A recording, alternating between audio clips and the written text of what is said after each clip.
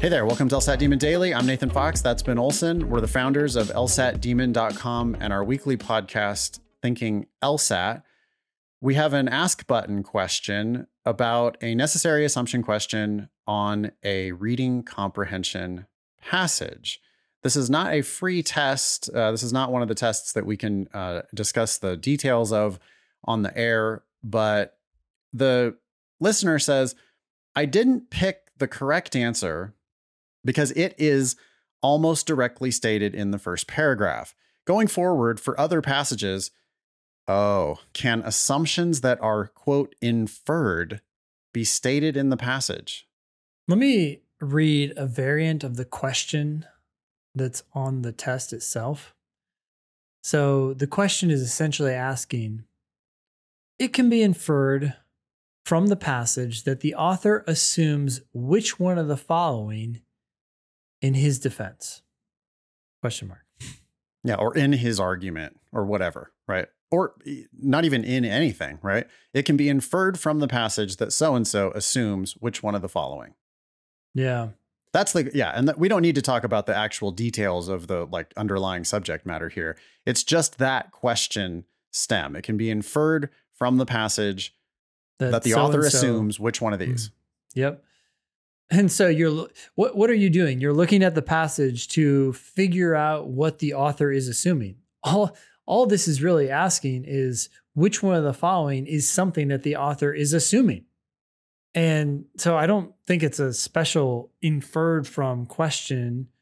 You're always doing that when you're answering questions. You're inferring from the information provided something that follows from that information. So the important part there is from the passage, not inferred, from the passage. Mm-hmm. It's an evidence-based question type. I mean, reading comprehension is almost all must be trues. This one in particular turns out to be a necessary assumption question on a reading comprehension passage, which is pretty rare that they do that. You can just treat it like a must be true. I mean, I don't think I would even see that as anything other than a must be true. Yeah.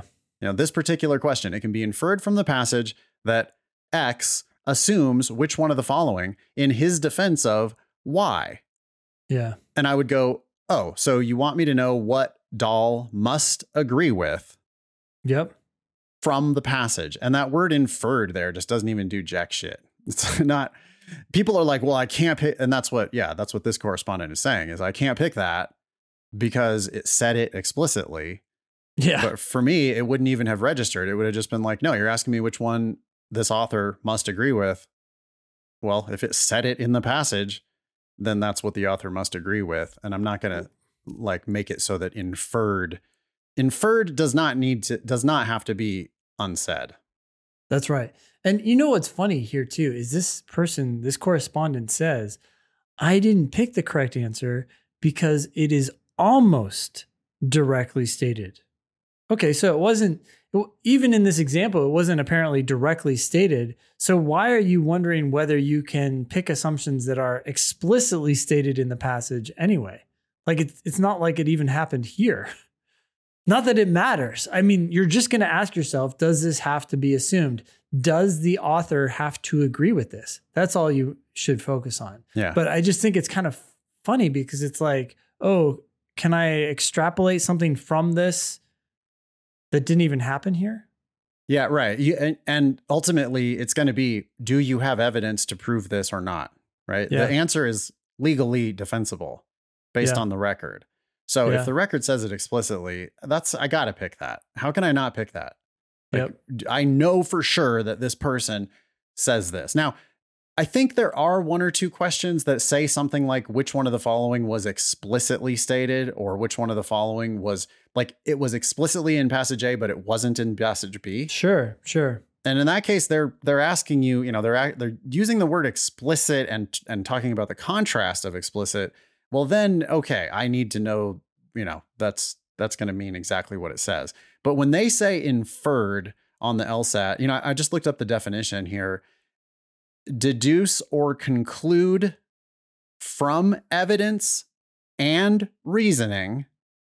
Then it says rather than from explicit statements.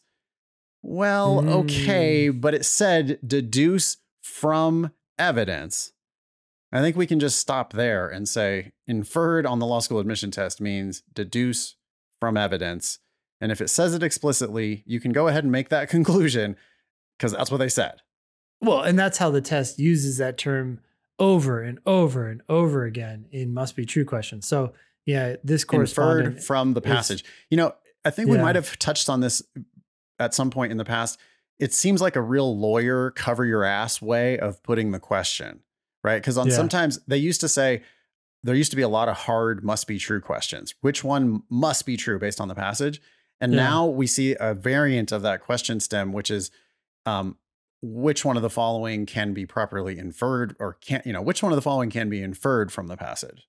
Yeah. Oh, well, we got a little wiggle room there. So if it didn't say exactly the same words in exactly the same order, right? We used a synonym, we rearranged it a little bit. It has the same meaning, but they didn't say it explicitly. Which one can be inferred from the passage rather than, which one must be true, or did it say? Yeah. You got to remember that on the reading comprehension, they are testing your ability to read. They're not testing anything else. They're testing whether you are comprehending what you're reading. And so you can just go ahead and assume that every question on LSAT reading comp is just what did it say in the passage? Yep. There might be a strengthen or a weaken question thrown in there, but when they try to throw in a necessary assumption like this, what did it say in the passage? That's what they want to know. Yeah. Cool. Yeah. Email daily@lsatdemon.com if you'd like to ask us a question or share some LSAT or law school admissions news. Thanks for listening.